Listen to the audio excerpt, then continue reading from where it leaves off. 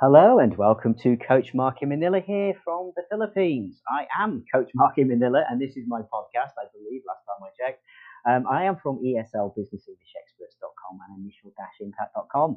I hope you're well wherever this finds you. As many of my lovely listeners will already know, then you know I'm here to provide you a wealth of expertise from my 25 plus years in business and also coaching. So I work with people who are non-native speakers and native speakers of English as a second or first language, and I help you improve your presentation, your pronunciation, your confidence, and your ability to use your words in an impactful way.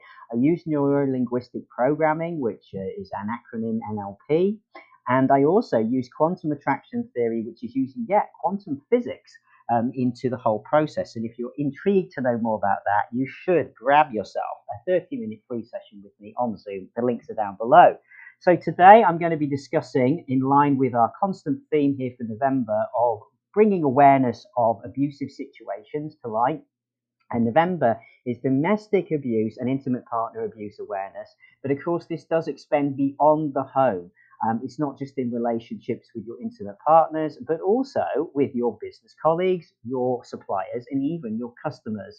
Now, many of my students and clients, you also work in customer facing roles, and we've all been there at some point in time, myself included, where we've had to deal with what I would say could be an abusive customer or just customers who complain, who are angry. Now, it's really important that we talk about what is the difference, because an abusive customer, we need to be sure about what that looks like. Okay. And if you're working in a contact or call center, this can be challenging because, of course, you're not seeing the whole picture unless you're doing video calls.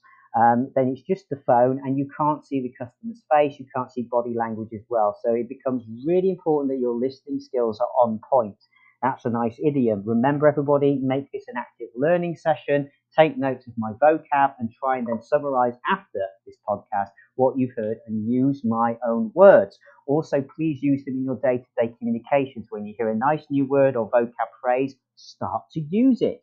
Okay, so this week, next week, whenever you can, start to use the new phrases you're picking up from me with your writing, with your communications with your customers or colleagues, and you will see them gradually turn up automatically in your everyday speech. Many times students come to me complaining they don't have enough vocab. That isn't the problem. The problem is you have plenty of vocab, you're just not using it. Because when you learn it, you're just writing lists in books or on your tablet, but then not doing anything with it. And you're still going to be coming out with the basic stuff you learned way back when you first started learning English. Because we are creatures of habit. So my job as an NLP coach is to help you break that habit and create new neural pathways in your brain. And one of the ways we do that is by having you actively put into practice what you're hearing today and force yourself to use it. So every time, for example, if you realize you use the word I think a lot, well, there's many other ways you can say I think. Say I believe, I know, I feel, I'm sure, from my point of view. So you pick whichever one you want from that. And this week, every time you want to go I think, stop yourself, go, that's banned. I can't say that for a whole month. I'm going to say I believe instead. I feel. Okay, I'm sure. From my point of view, try it. Okay, you will start to notice when you consciously focus on what you're doing and become, aware of your language, not just on autopilot, then you can slip in these new words or the other words you already know and change how you sound, and it will give you an expansive dialogue. Trust me, it works. 28 days, do it for me, you will see the results. If you don't do it, you're going to be stuck. All right. If you want more tips like that, or you want to practice with me, 30 minutes free of charge, get down to the link below and book it today. So we should absolutely understand when our customers are angry and when they're abusive. There is a difference. Okay. Now, if you are experienced in dealing either on the phone or in person with a frustrated or angry customer, you know it's really important to give them time to let them vent at the company's processes and operations. When I used to work with HSBC, and we did a lot of coaching there, it's important we call it clearing the tube, okay? Think of the communication with yourself and your angry person, whoever you're working with, as a tube that you're connected by, okay? Now, both of you clearly have one end of the tube. And if you were trying to send what you wanted to say back down the tube at the same time the customer's sending their stuff down the tube, you're going to block the tube and it's going to explode, right? Okay, so think of it like rolling a marble or a little pebble or a ball, whatever you want to, through this tube. Okay. Now, if your customer's really angry, they're rolling lots of little balls and pebbles at you, right? Okay. This is not the time for you to try and send your balls and pebbles back, because they're going to block the tube. You're going to have a stalled call, or even worse situation, it would explode. Okay. Your customer would just go nuts, right? And you're not going to have a great day at work either. So here's the thing. Let them roll their pebbles. Now, that doesn't mean accepting their abuse. If they start to make this personal, swear at you, threaten you, that is abusive. And this is what's really important to understand, okay? But if somebody is just saying, I can't believe your company's done this, it's crazy, it's stupid, it's ridiculous, this isn't personal. And at that point, give the customer a chance to vent. Okay, venting is like to let off steam, we say.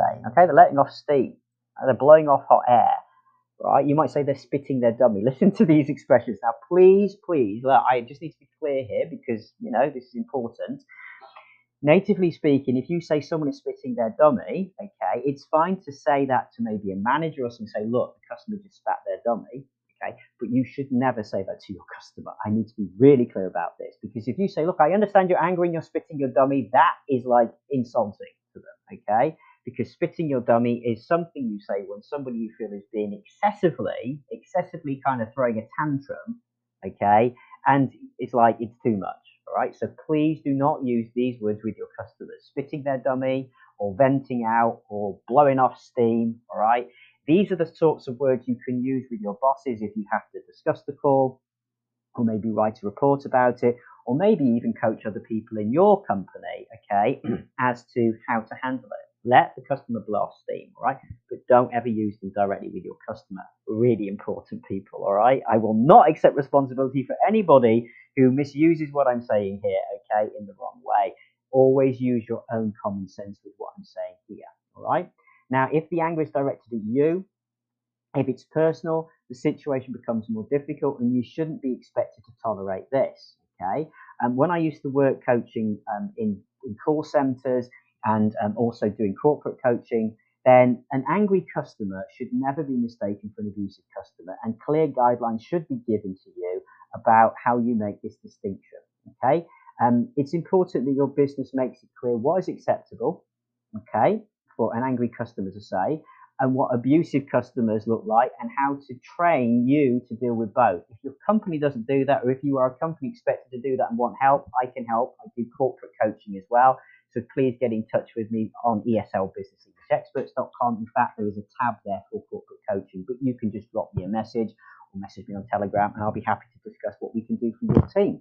Now, it's all about how the customer abuse is directed. An angry customer who says something like, I'm getting frustrated, this always keeps happening. As I said earlier, it's quite different from somebody calling you names and making it personal.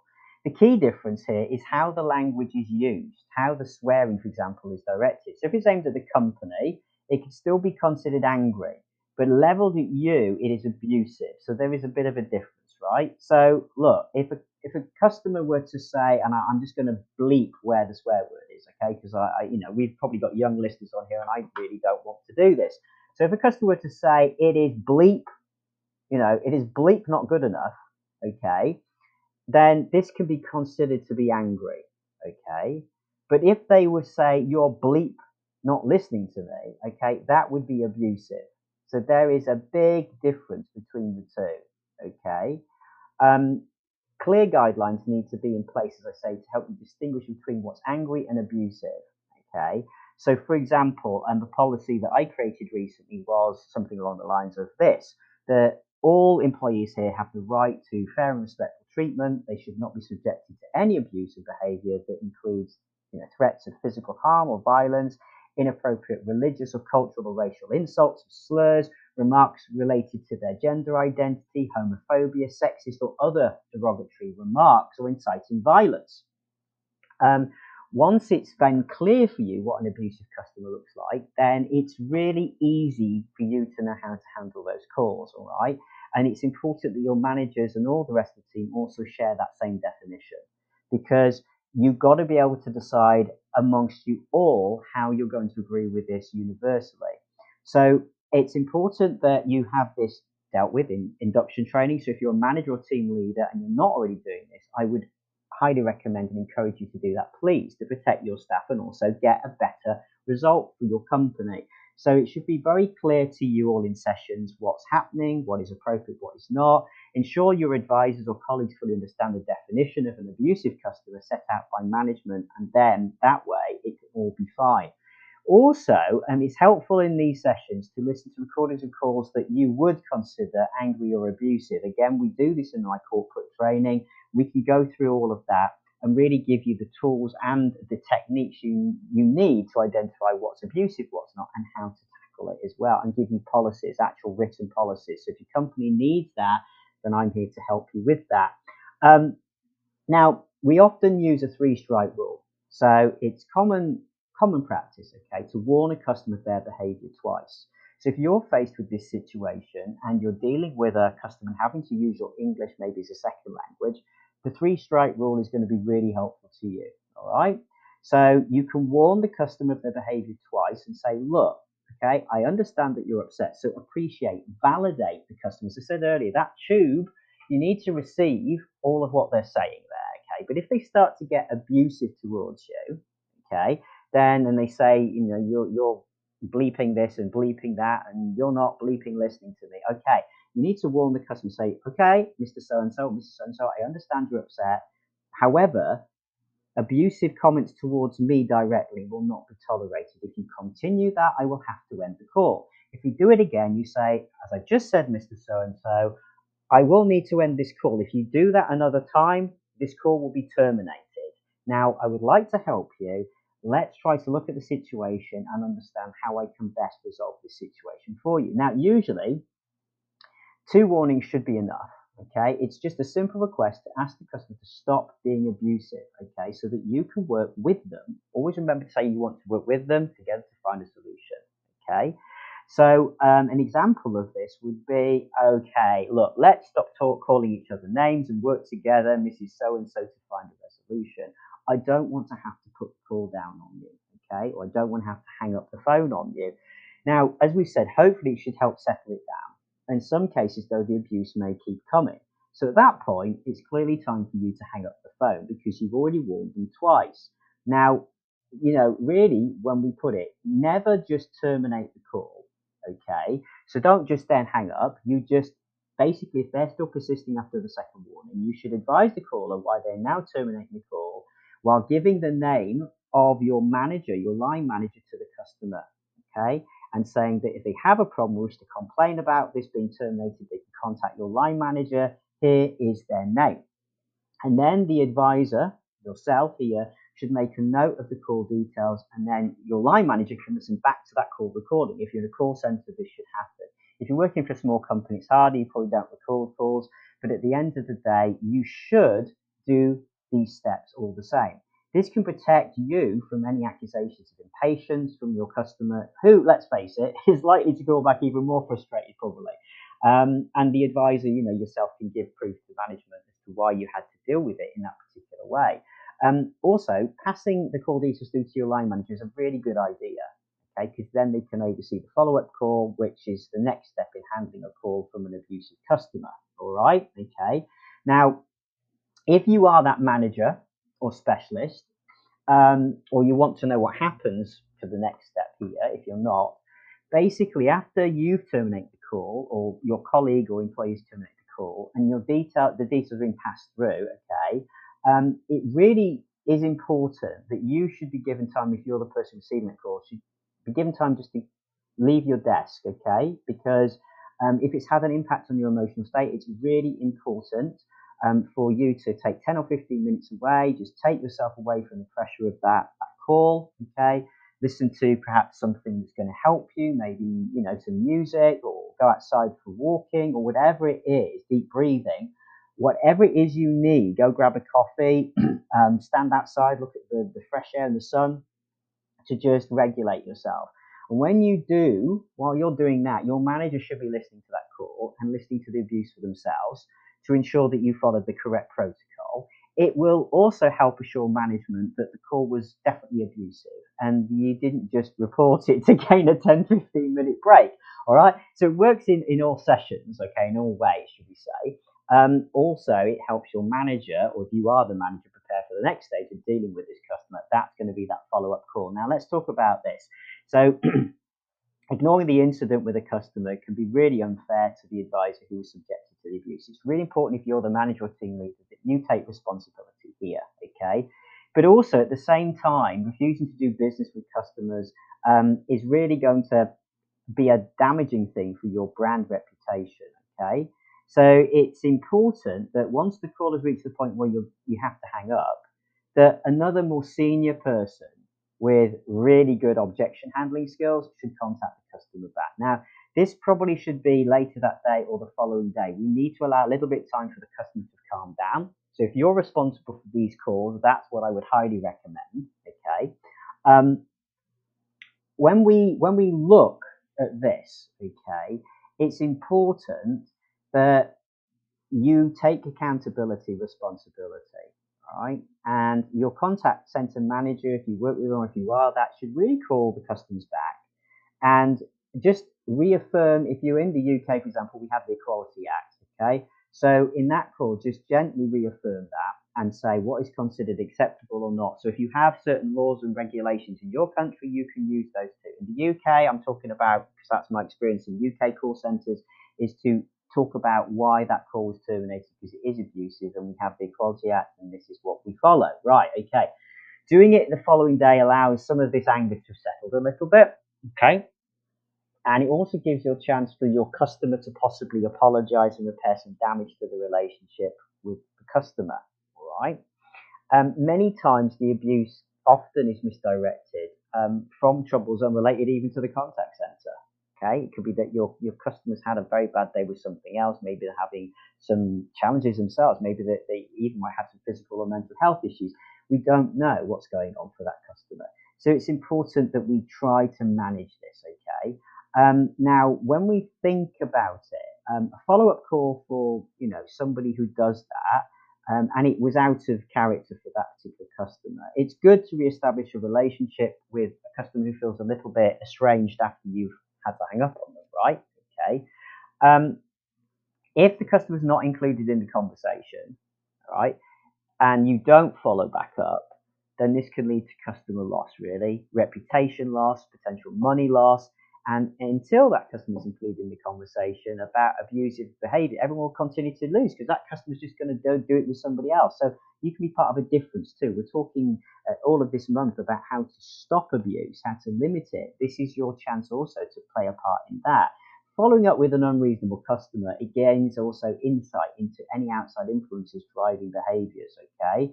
And this is helpful, really, really helpful, because then you can put together these bits of information, log it in your customer relationship management system, and help future advisors to show empathy with that customer in future interactions. So if there is a mental health challenge or something, or physical challenge, include that information there, because remember, you've got to be careful of data protection here. But as long as you've got the consent from the customer to include it, you have to ask that. Remember, you can't just start putting notes on there about something that a customer may not want to be shared widely, but get their consent and say, look, would it be okay if I put a note on here that you're suffering from PTSD, so that when you contact us in future, my colleagues, you don't have to keep re-explaining that to them, and that sometimes you might get triggered and a little bit upset by some of the things we say inadvertently. Then that really, really does help show the customer you care about them, but it also helps the rest of the team too. But you've got to make sure that you've got the customer's consent to do that. You can't just do that with no good reason.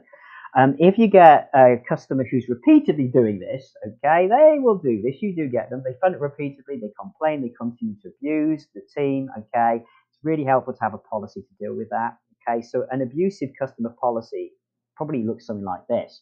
Often we put into place for our corporate clients, right, you receive a call back from the contact center manager the following day, okay, for the first time. They do it a second time, route the call to a specialized advisor, okay. Third time they do it, you say, right, customer can only communicate with you by email. You will not take calls anymore from that customer. Fourth time, then you ask them to refrain from being a customer and hand the matter over to a legal team if need be, if they continue to harass, okay. So it's really important that you do have steps in place for these types of people, because there are really pathological people out there, unfortunately, almost narcissistic kind of abusive people who will just keep going and going and going, and it has to be stopped. It's not acceptable behavior.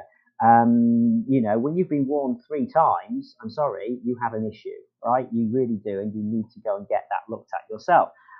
So these are sorts of the strategies that you can follow.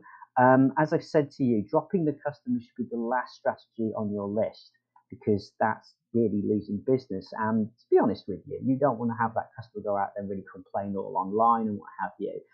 Routing it to a specialized advisor for a second time offender can help.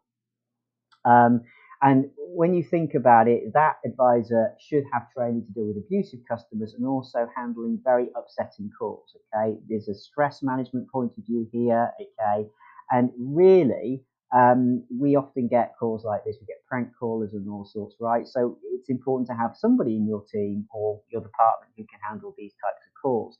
If they continue, then you request future communication handled by email. Okay, if you can't settle that customer down, and you can say that it's best. You can follow up with them and say, in order to ensure the best possible service, we prefer to keep communication by email in future. Then, of course, they might continue to send abusive emails instead, all right? But it's less abusive to have to hear it in this way, as opposed to receiving a personally abusive phone call, okay? So that's another step you can introduce. As we said, finally, you might need to drop the customer, all right? So after that has been routed, you've tried to do all alternative methods of communication, you've got no option really than to drop the customer. And, is it worth keeping them as a customer? I mean, they're never going to be happy. They're constantly complaining. They're escalating queries to managers, no matter what you do or say. And you just have to get, I think, a bit ruthless at times, and better to nip it in the bud, as we would say. Nice expression, idiom there. Don't allow this customer to drain your resources and, potentially affect the mental health of your staff. Okay, it's got to be stopped. If they continue, you basically, as I say, should invite them to refrain from being a customer ever again, and turn it over to the legal department if they wish to continue. If the customer is using in the UK racist, sexist, homophobic, transphobic language which contravenes the Equality Act, okay, then in this case, legal action can be taken, okay.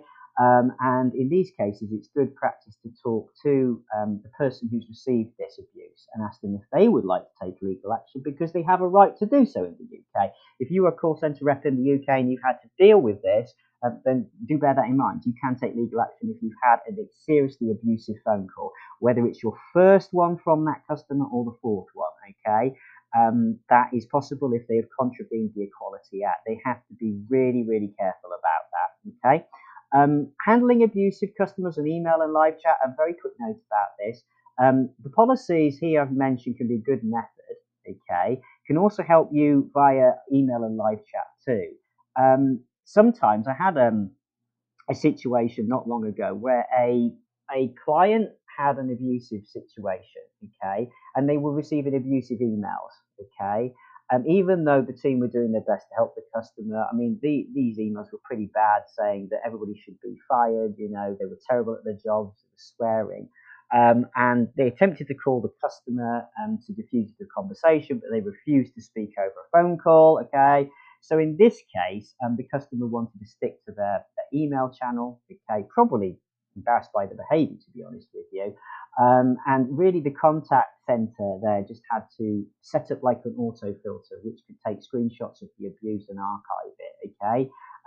Really it is difficult, but you just have to go with it. There's not always a set answer for some of these abusive situations, but often we might find that we can overreact to. We have to be very careful about what's abusive and what's not.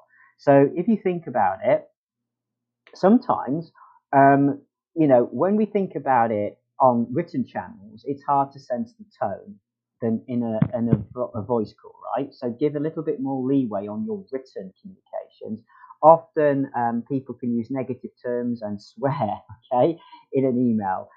If they're surprised at a price or annoyed with the service, this triggers human responses, which could include some swearing, some cursing words. In which case, that word, as long as it's not directed at your individual, advisor there or you, it's purely a reaction. And it's a case of just training, your team or yourself to cope and understand the difference between that, all right? But if somebody's directing it at you and saying you're an awful person and you're bleeping this and bleeping that, and then using either homophobic words, racial slurs, you're stupid, you're this, that is getting abusive and we need to stop that. Okay, warn the customers. So I hope this has helped you. Ultimately, it's best to have a policy for handling abusive customers, and have everybody in your company agree with it. Also, make sure the interaction is passed on at that point to your line manager and followed up the next day once they have calmed down. If you've got any thoughts about this or you've suffered this, do let me know. I'm always here to help train and coach you, whether you be an individual, or in fact a team or a team leader. Corporate coaching and group coaching available too. So good luck with all of that. Use the words I've given you today. Try those strategies with your customers if they get a little bit abusive. Remember, abuse is not acceptable. Full stop, zero tolerance. And all of this month, it is awareness month, but to be honest with you, awareness should be 12 months of the year. Stay safe, respect each other. I'll see you soon. Take care. Hello, everybody, and sorry to interrupt, but I just wanted to mention a few things that can help you, all right? So I want to help as many of you as possible. You can get a free 30-minute check of your English level, your OET, IELTS, or any other things that you're trying to achieve here with me. If you're trying to pass your interviews, maybe you're attempting to get a job overseas, you would like to know how you're sounding and what a native speaker really would say about your responses in an interview or an IELTS or OET test, for example. Check out that at eslbusinessenglishexperts.com. If you're looking more for career and immigration coaching and would like to discuss your plans, then you can hit me up over at initial-impact.com. But both of those sites, the links take you to the same end result, which is a booking page for 30 minutes free of charge to book your session, time and date you pick on Zoom.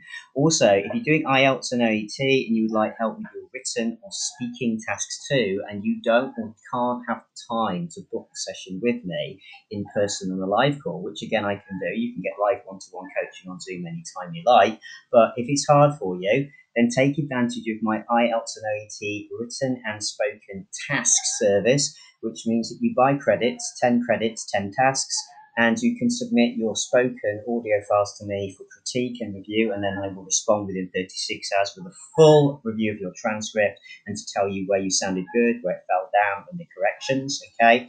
For your written IELTS and OET, again, you can select all the tasks on my booking site, which the links are all available. If you just go to eslbusinessenglishexperts.com, you can find all of these services there and follow the links. And what you'll be able to do is get a response from me within 36 hours with correction of your written task. And then you get a chance to do it again with the corrections I've suggested. And I will also expand and give some other native phrases you might like to consider. So you're going to find out how to make yourself sound better, to hit the magical number that you need to get for a word count, to pass and get the higher grade, and also how to expand your sentences and create essays, because many students are struggling to know even how to create an academic layout of an essay. You're going to fall down there too. When it comes to OET, it's slightly different, but the same process applies. But we look at how you structure those referral letters and how you write the client and the patient notes, okay? So it's very specific depending on whether it's OET or IELTS. I do it all. Me and my team, we are here to help you, okay? So don't hesitate to reach out. And of course, please, please, please, if you'd like to purchase any books, then you can get that from the bookstore links. Again, you'll find those all on the site. So good luck, everybody, and hope to help you soon.